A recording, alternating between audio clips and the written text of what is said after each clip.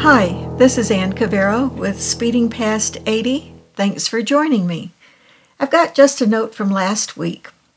This Wednesday, my granddaughters came to the door, about 10 o'clock. They'd been to Grounds for Thought for breakfast, and they had a bag in their hands. In that bag, they had what was that morning the last powdered sugar donut in the pastry case and an apple fritter.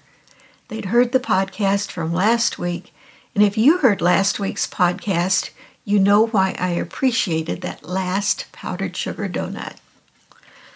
Today's story is called Congratulations, You've Won. This morning on Facebook, writer Parker J. Palmer quoted Thomas Merton. I'd like to reshare his quote.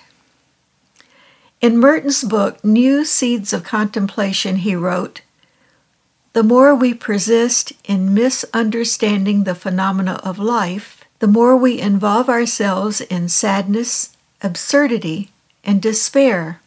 But it does not matter much because no despair of ours can alter the reality of things or stain the joy of the cosmic dance, which is always there. Indeed, we are in the midst of it, and it is in the midst of us, for it beats in our very blood, whether we want it or not. Yet the fact remains that we are invited to forget ourselves on purpose, cast our awful solemnity to the winds, and join in the general dance." Lately, I've been thinking about cash lotteries. Merton's idea of casting off sadness, absurdity, and despair to join a cosmic dance seems to fit in with what I've been thinking. I've been thinking about lotteries, and in particular, the recent $1.5 billion jackpot. Somebody in Florida finally did win that huge jackpot. Whoop-de-doo. Since I do not live in Florida, it wasn't me. And since I did not buy a ticket, I didn't have a chance of winning anyway.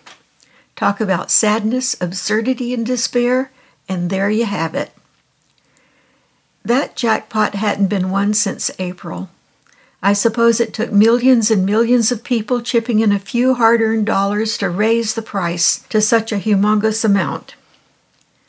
Presumably, those buying lottery tickets are people who want more money.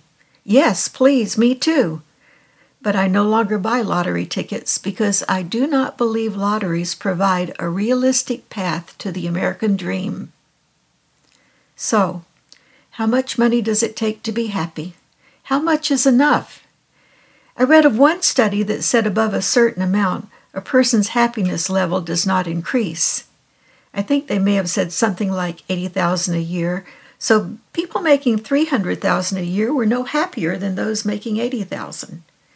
Well, money by itself does not create happiness. But let's just say not only you did buy a ticket, against all odds, you won. Would you be happy with a modest payout, say a measly $1 million or $2 million a year? Would you use the rest to create a foundation dedicated to making life better for the estimated 140 to 150 million orphans in the world today? Or how many tiny home parks could be built in major cities? How many scholarships would that much money provide for children in foster care? You see, there's a radically different way to think about resources. Maybe you remember the old folk tale Stone Soup.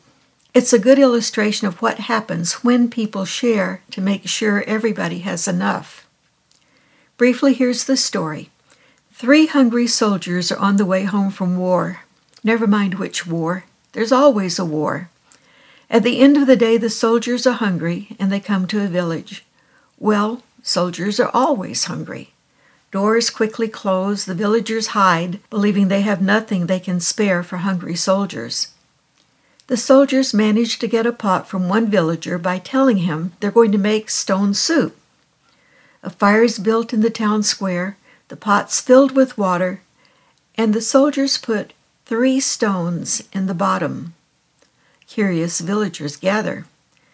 As the soup boils, the soldiers take a taste, and one says, "Oh, the soup is good, but if only we had an onion."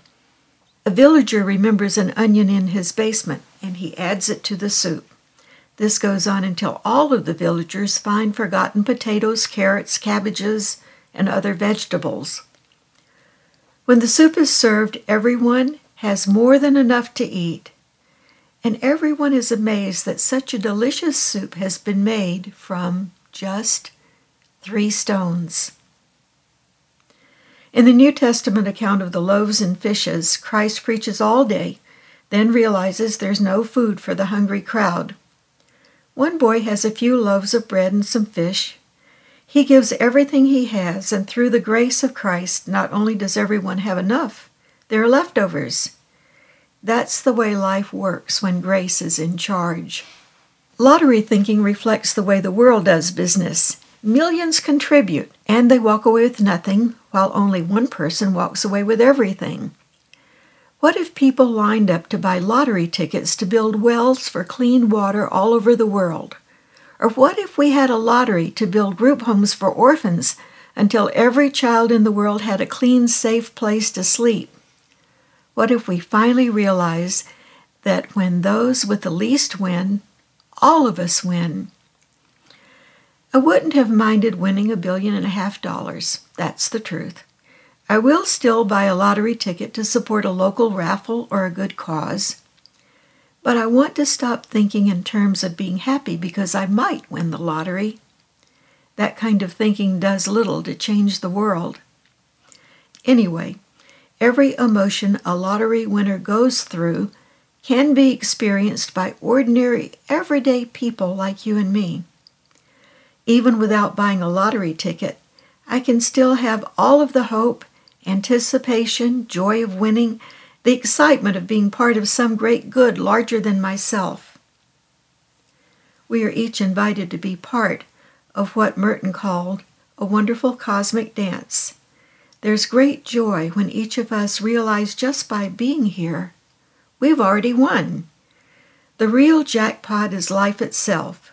So, if you're alive, congratulations! If you're here, you've won the jackpot. What are you going to do with this enormous gift?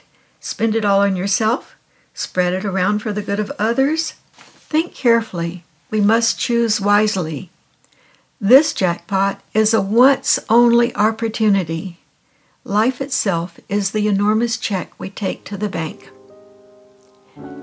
Thanks for listening. This is Ann Cavera with Speeding Past 80.